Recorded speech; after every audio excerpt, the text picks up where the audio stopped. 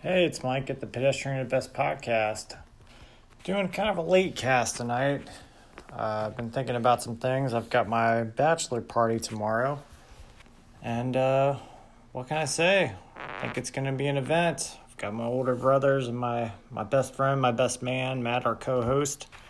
We'll definitely be talking about plenty of things. Hopefully we'll get on here.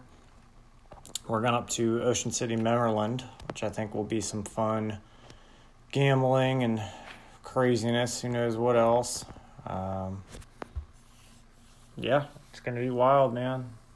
Just got done playing a gig, and that was a lot of fun. It's always fun to get out there and play. I'm really glad that these phases, whatever's going on with these phases, are starting to kind of mellow out a little bit, which is good. And just kind of, I don't know. But there's a lot on my mind, I guess. I'm thinking about the election.